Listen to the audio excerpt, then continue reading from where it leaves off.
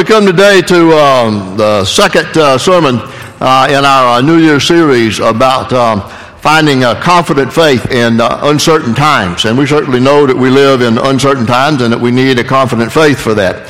Last week we began looking at that way. I think we should when we live in uncertain times out of Hebrews chapter 12, which tells us to fix our eyes on Jesus. And as we fix our eyes on Jesus, that's the focal point for managing all the challenges that might come to our faith, to our life as we live in these uncertain times. Now today, the uncertainty that I want us to think about together is the uncertainty of our own confidence that we might have in trying to live the life of a believer and a follower of Jesus Christ in the culture in which we live today. And the issue is this. How can we have confidence to live as a follower of Christ when we face so many temptations and so many opportunities to fall victim to sin? And then that leads to another question, and that is, when we do succumb to sin and we fall and we do something sinful, what happens to us? Some people have this idea that Christians are people who never sin, they never fail, they never stumble in their spiritual life, or they shouldn't. And if you do, then you're labeled as a hypocrite. I like the bumper sticker and the saying that you've seen in other places that say Christians aren't perfect, they're just forgiven. We're forgiven. We're sinners saved by grace. And there's two categories of sinners. You're either a lost sinner or you're a sinner saved by grace, because we're going to sin. That's just our nature. We're going to sin. So we'll talk about that issue as well. Now, the other extreme of this issue of people thinking that Christians should never sin if they're truly Christians, the other issue of that, I think the vast extreme case of that is that there are those Christians who say because of God's grace in their life, they can say and do anything they want to because God's grace covers their sin. And they take their grace, they take that grace of God that He offers as a license to do anything that they want to do. Now, it is through God's grace that we're saved, but God's grace in our life is never intended to be taken as a free pass to willingly, knowingly, and habitually sin and think that there are no consequences to our sin. See, there's some people who think that the more you sin, the more God's grace comes into your life. Read in Romans 6 what Paul writes about that. He says, shall we go on sinning so that grace may increase? And he says, no. If we're in Christ, we have died to sin. So God does provide that grace for us, but it does not give us a license to do whatever we want to do and then say we're covered by the grace of God and I can just be forgiven. We haven't heard on video from our shallow Christian with deep thoughts in a while, and we found a good video. I think we'll speak to you today as you look at this, okay?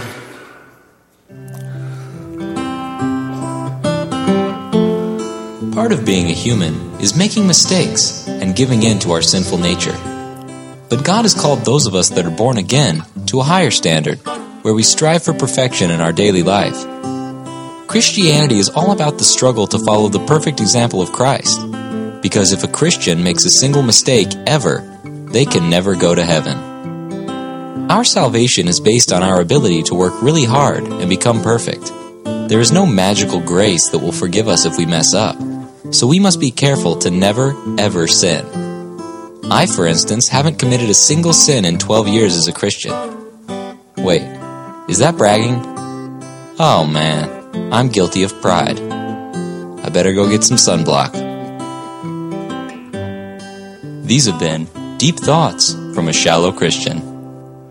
I know those things are said in jest. That's not true, okay? I just gives you an idea of some people's perspective about this whole issue about Christian life and sin. Bottom line is, from this past week, by experience, you sinned in some kind of way. You either lost your anger, you said something you shouldn't have said, you got impatient with somebody, and it can be a multitude of things. But we know that we're going to sin because we are not perfect. Norman Cousins is quoted as saying that history is an accumulation of errors. And I think through every aspect of our culture, there have been stopgaps of some sort made to deal with the problems of mistakes and errors. I just did a little Googling about mistakes, errors, and cover-ups and all of that. Just found a few interesting things I share with you. In 1972, the newspaper, the New York Times, became the first newspaper that would carry a daily little box about corrections that they had to correct from the previous day's issue. How many of you have ever had an error in your bank account? That the bank did make some error on your bank account. Anybody ever had that to happen? I read about a couple by the name of Randy and Melissa Pratt living in Pennsylvania. They made a deposit of $1,772.50. The bank made a mistake. It showed up in their account as $177,250. Well, instead of reporting that to the bank, they withdrew the money and went to Florida. When the authorities finally caught up with them, the guy said, hey, we just thought it was God's grace gift to us. That didn't get them off the hook either, okay? We got any knitters? Anybody here knit? Got some of those anywhere? I was amazed that when our youngest daughter, Sarah Lynn, was at Anderson University, she and several of the girls started knitting. And every time I'd see them, they'd be sitting around just knitting and that. Well, I learned something about that. I think you make a mistake, you drop a stitch or something like that. But the other thing is that they realize, you're going to make a mistake somewhere in that. And you had to learn, there's a little fail-safe thing called, you had to unknit it. In our life, we need that same kind of process. We need something spiritual, a spiritual unknitting process, because we're all going to make mistakes at some point. And how do we unknit that? How do we go back and deal with that? And then there comes a bigger issue, and that is when I do sin, when I do fail, when I do stumble, what does God think about me? And see, that creates some doubt in the minds of a lot of people, and that gives them uncertainty.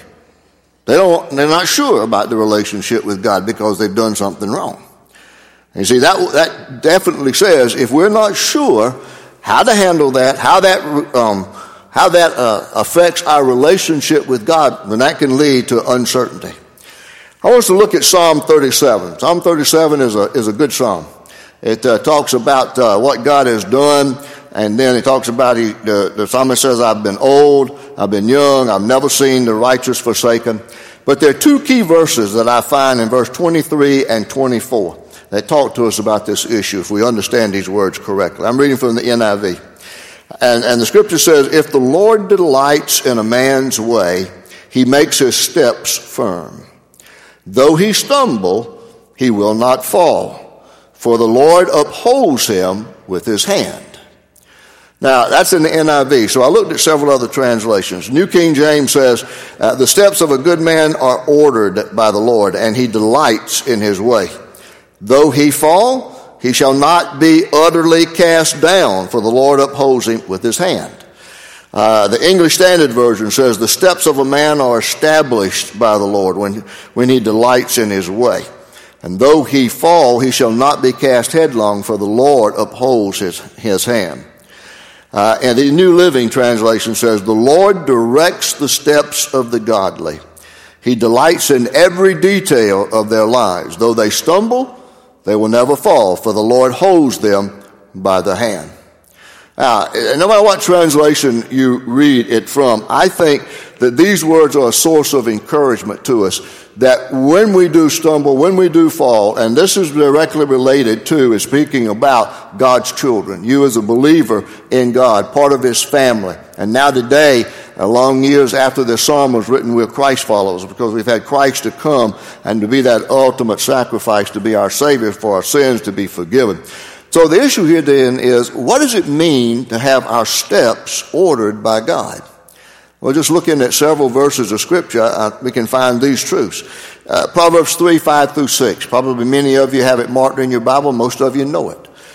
Trust in the Lord with all your heart and lean not on your own understanding. In all thy ways acknowledge him. And the rest of it says, he shall direct thy paths. See, our steps are directed by the Lord. That also means our steps are guided by the Lord. Psalm 48:14 says, for this God is our God forever and ever. He will be our guide even unto death. And then our steps are led by the Lord. Psalm 25:5 says, lead me in thy truth and teach me, for thou art the God of my salvation. On thee do I wait all the day. Now we have to understand that those words are for believers who are in relationship with God. That's how we can claim that. Now, as we look at these two verses in Psalm 37, in verse 24, I want you to notice the word though. Though he stumble. Though he falls. Some translations say when he falls. Notice that David does not say if he falls. So if you say an if he falls, that's a possibility or a probability. But when you say when he falls, then that's speaking about a definite act that's going to occur. Now, which one of those applies to our spiritual life? Is there the possibility that we're going to fall, if we should fall? Or is there the reality that when we fall? It's when we fall, right? Because we're all going to be guilty about doing that. And what David is saying is that he understands from his own life and the life of others that we're going to fall. We're going to stumble. So how do we maintain our confidence in a relationship with God when we do stumble? Now, I want us to look at three spiritual truths that hopefully will guide us in that. Okay? First one is this. God is in control of the details of your life. That simply means God ordains our steps in life. One of these translations uses the word ordered, and that means simply to establish something on a strong foundation. That's what God does with the details of our life. He orders them. He establishes them on a firm foundation. Proverbs 16:9 says, in his heart a man plans his course, but the Lord determines his steps. See, God directs our steps. And God not only directs them, but he also determines or orders or ordains our steps. And that says nothing ever happens to us by chance, by happenstance. All the circumstances in our life are under the control of God, and he ordains them. So we think about that in terms of this new year. We're just, 17 days into a new year, 2016. They might be asked the question then, okay, what is this new year going to hold for us? Well, it'll probably be a whole lot like last year was. You know, there'll be some good days and some bad days. There'll be some victories. There'll be some defeats. There'll be days of health. There'll be days of sickness. Hopefully more health than sickness. There'll be some prayers answered the way that we so desperately want them to be answered. And there'll be some prayers not answered the way that we want them to be answered. Some of our plans will prosper. Some of them will not. But remember this, your steps are ordered by the Lord, and God is in control of the details of your life, so you can take confidence in that in these uncertain times. And then here's the second spiritual truth. God promises to protect us when we fall. I didn't say if, but when we fall. Though he stumbles, he will not fall. See, there's a difference there between those, vast difference. It's the difference between tripping over a root if you're walking on a trail or falling off the edge of the Grand Canyon. If you're walking, say, a trail over here at Sesqui Park and you trip over a root, you might fall down. You might skin your knees, but more than likely you're not going to get hurt seriously. You're going to be able to get up, brush yourself off, and go on and finish your walk. But if you get too close to the edge of the Grand Canyon and some of it slips away, Allison and Mike got to see the Grand Canyon on their way back from the national championship game. Allison got a little too close to the edge, and Mike was a loving husband, grabbed her from the back and said, come back this way. You know, if you fall off and you go to the bottom of the Grand Canyon, which is about a mile deep, you're not going to get up and brush yourself up, all for you. You're going to be utterly destroyed. Well, that's the difference that we're talking about here. Though he stumbles, he will not fall. See, God will not allow us to be destroyed, and the reason for that is because nothing can sever our relationship with him. And the reason for that is because he says he upholds us with his righteous hand. That's not only found here in this psalm, but it's found also in Isaiah when God speaks in Isaiah 41:10, and he says, so do not fear. That's a good word to hear from God in uncertain times. He says, so do not fear, for I am with you. Do not be dismayed, for I am your God. I will strengthen you and help you. I will uphold you with my righteous right hand. Those are encouraging words from God in these uncertain times. That to remember as a child of God, as a believer in Christ and following God and living in a relationship with God, you're in his hand. You're upheld by God's righteous right hand. Now, last week we affirmed about the Bible that so much of the Bible was written in uncertain times to assure uncertain people. Well, when we look at the Bible again in this issue today, the Bible also shows us that people of God stumbled. And God wanted us to know that, so he put these examples in the Scripture. He didn't hide them from us. Some of these are people that we call the dear saints of God, but they also had a sinful side too. Adam fell in the Garden of Eden when he ate of the forbidden fruit. Noah fell. Noah was a righteous man, chosen by God to save the generations in his family through the flood. Built the ark, but then the first thing he did was have a garden, have grapes, he made wine, he got drunk and exposed himself to his children. Abraham fell. He lied about Sarah twice, that she's not his wife, she was his sister. A little technicality there. If you're reading through Genesis, you should have hit it sometime this week or last week, that there was a little distant relationship there about that. Then Lot fell when he made his choice to go to Sodom. Moses fell when he struck the rock with his rod rather than doing what God called to speak to it to get water out of it. Aaron fell when he crafted a golden calf for Israel to worship. David fell when he got tangled up with Bathsheba. He committed adultery, then he committed murder, and then all that tangled web of sin took place throughout his family. Solomon, his son, then, supposedly the wisest man in all the world, fell because he gave his heart to foreign women who were not believers of God. Elijah fell when he ran from Jezebel because of fear. Peter fell when he denied the Lord 3 times. The disciples fell when they feared for their lives and hid after Christ had died. Now, why are those stories in the Bible? They're there to simply tell us that these people that we often read about and hold them up as saints of God, they're no different from you and me. They were just ordinary people. They weren't superheroes. They had a relationship with God, but they still stumbled and they fell. They did battle with that issue of sin. They're there to teach us, but they're also there to warn us. So we're to be reminded that no one is above the temptation of sin. Now, there are a couple other verses I think we need to consider. Proverbs 24:16 says this: though a righteous man falls 7 times, he rises again, but the wicked are brought down by calamity. Now, we know that 7 is one of those biblical numbers of perfection, and so it's used here, I think, in relationship to us. When a righteous man falls 7 times, he rises again.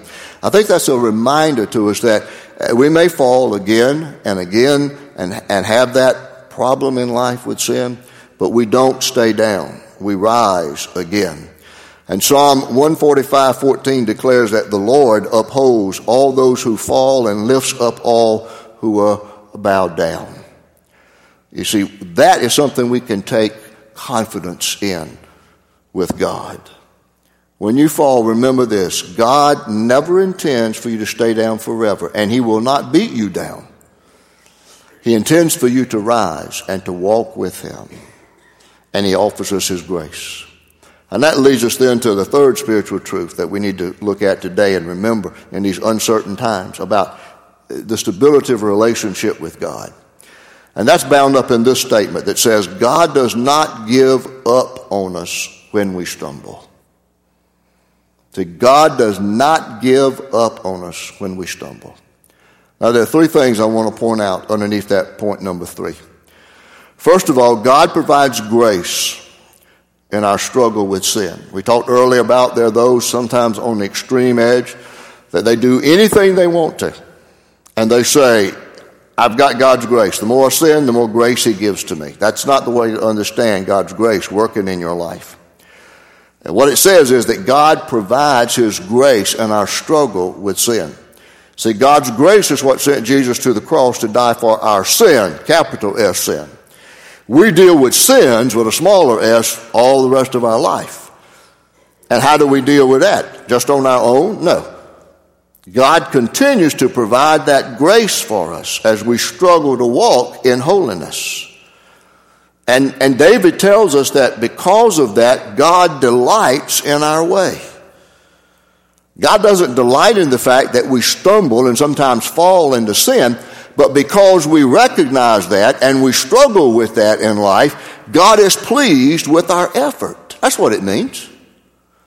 Those of us who've parents and grandparents, you've watched children and grandchildren get to that point where they've learned to crawl and then they learn to pull themselves up, and before long, they do what? They start to take those first tottering steps, you know? And it's just so marvelous to watch that little child can take those first toddling steps. We were with Doc and Sarah Lynn the other night. Landry Nell's 13 months, and she's starting to pull herself up. Not going to be long before she's going to start taking some steps. And guess what? It won't be long in that process before she falls. Is she going to stay down? No.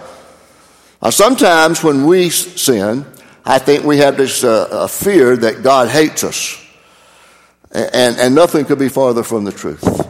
We've already affirmed the fact that God loves us. He upholds us with his right hand.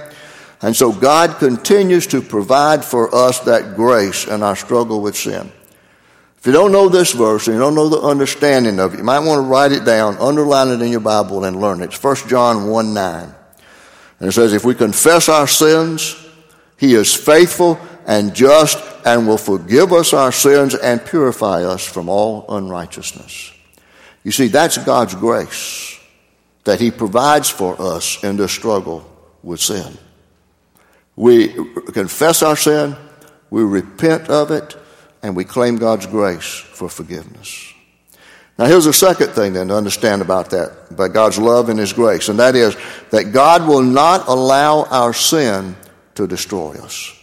A few moments earlier in mentioning some of these saints of God who fell, we talked about Peter, that he denied the Lord.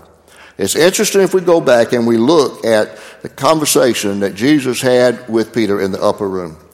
Out of Luke 22, Jesus said, Simon, Simon, Satan has asked to sift you as wheat. But I prayed for you, Simon, that your faith may not fail. And when you have turned back, strengthen your brothers. Now think about that statement that Jesus made to Simon Peter. Jesus said it before Peter's threefold denial of knowing Christ. In fact, Jesus said it before Peter made his boastful promise that even though all the others fall away, I will not, and I will remain true. Now, because Jesus was God in the flesh, he knew the steps. He knew Peter better than he knew himself. He knew the steps that Peter was about to take in the wrong direction. But he had confidence in Peter. And he said, I have prayed for you. He didn't want him to be destroyed. Satan wanted to do that. But Jesus said, I have prayed for you, Simon, that your faith may not fail. He knew the real Peter was the one, not who would betray him and run scared, but who said, you are the Christ, the Son of the living God. See, Peter was allowed to fall. But Jesus kept him from being destroyed. And God works the same way in our life today. Our sin is not led to destroy us as a child of God. And then here's the third truth, and that is God's love keeps us from ultimate despair. And what does that mean? Well, that talks about to us the assurance of eternal security. It simply means that when God saves us, he saves us forever. I don't really like that phrase, once saved, always saved, because I found in almost 40 years of ministry, the people that love that are the ones that kind of love that phrase, once saved, always saved, are the ones that like a lot of liberty in their life. Because once saved, always saved. I can do whatever I want to do, and I've got that grace. I'm saved. I can do whatever I want to do. No, I'd rather that we understand eternal security. Because when we understand eternal security, it simply means that we understand the full scope, as much as humanly possible, of God's redemptive love for us and the grace he provided in Jesus Christ. And it simply means that God saves us forever. Sometimes people ask the question about, so-and-so did this through their lifetime, they made a profession of faith. Were they saved? What do they say? I think my systematic theology professor, Dr. Dale Moody at Southern, had it right when he said this: a faith that fizzles at the finish had a flaw at the first. A faith that fizzles at the finish had a flaw at the first. It means they probably weren't saved to begin with. But a believer in Christ understands eternal security. And it means that God saves us forever, and we understand the scope of God's love and His grace. And we understand Romans 8:38 and 39 that says, "For I am convinced that neither death nor life, neither angels nor demons, neither the present nor the future, nor any powers, neither height nor depth, nor anything else in all creation will be able to separate us from the love of God that is in Christ Jesus our Lord." See, it tells us that when we're in Christ, nothing will separate us from the love of God in Christ Jesus. So then, how do we handle this whole issue then, knowing that we are sinners saved by grace and we're going to stumble? What should be our attitude about that? How do we have confidence, knowing that we have confidence from God to deal with this, and that God does not just get angry with us and destroy us if we come back and we repent? Well, I just want to take you to write this down. 1 John 3, verses 2 through 10. I'm not going to read all of those, but I'm going to point out some things, what John is writing. John says in verse 5, beginning here through 6, he says, "But you know that He," that's Jesus, "appeared so that He might take away our sins. And in Him is no sin." That's in Christ. In Him is no sin. And then verse 6 says, "No one who lives in Him keeps on sinning. No one who continues to sin has either seen Him or known Him." Now, what does that say to us? That talks about habitually, casually, constantly committing sin and having no remorse for it. And John says that child's not born again. Not born again. Skip down to verse 9. It says, "No one who is born of God will continue to sin, because God's seed remains in him. He cannot go on sinning because he has been born of God." And verse 10 says, "This is how we know who the children of God are and who the children of the devil are. Anyone who does not do what is right is not a child of God, nor is anyone who does not love his brother." Now you see what John is saying to us about the attitude about sin? We don't have a flippant attitude about sin so that when we sin, we just say, big deal. You know, I'm forgiven. I'll call on God's grace. I can do it today, go to church tomorrow and repent, confess. That's all I got to do. No. What John says is, if you're really serious about living the life that Christ wants you to live and working towards living in the life of holiness and being a true dedicated follower of Christ and dealing with the sin issues in your life, then he says you don't go on continuing to sin. So when you know something's wrong in your life and you're doing that, you do battle with it. Whatever it takes, call on God's grace and his power, knowing he upholds you with his right hand, and you do battle with that sin so you can win the victory over it. So that's the attitude that he says. You do not keep on sinning if you're a child of God. In other words, you feel sorrowful about it. You're remorseful about it. And you don't just say, oh, well, I'm sorry. You truly repent. And to repent means you turn around and you go in the opposite direction. When you're in sin, you're going away from God. You repent, you turn around, and you come back to God. And see, there's the difference between a child of God and someone who's not a child of God. If you're a child of God when you sin, it bothers you. If you're not a child of God when you sin, it doesn't bother you at all. I can do it again. I can do it again and it won't affect my relationship with God. I can handle it. I can handle it. That's not what God says. That's why he upholds us with his righteous right hand. I see, God does not take delight in our sin, but he is pleased with the fact that we battle the temptations to sin. And when we do sin, that we are truly repentant of our sin. So how do we maintain our confidence in God in these uncertain times, particularly when we sin, when we stumble? We continue to remember that God knows our struggle, and he's going to uphold us with his right hand. He's not going to give up on us. He's not going to let us go. And all of that is bound up in God's grace and God's love and God's forgiveness. Now that's confidence in uncertain times. And it's confidence that I hope that you can claim for this day and for this week. Father, we thank you for your unending love for us, displayed on the cross in Jesus Christ, as you sent him to be the propitiation for our sin, and your marvelous grace that allows us to experience the salvation that you provide in Jesus. Father, we know the reality of the struggle in our life with sin. And so I pray that we will continue to seek to draw closer to you and following you the way you want us to, so that your grace is constantly working in our life and that you're pleased with the way that we struggle in this culture in which we live today. And I pray that we will know your love, your power, your grace, and your forgiveness that will constantly remind us that you and you alone are our confidence in uncertain times. And I pray that in the name of Christ our Savior. Amen. We're going to sing the response song, I Will Follow. The band leads us, our Praise Singers League. If you have a decision to make, if you're ready to make a decision public, or you want to come to the altar and pray, the altar will be open. I'll meet you at the table. Let's stand as we sing.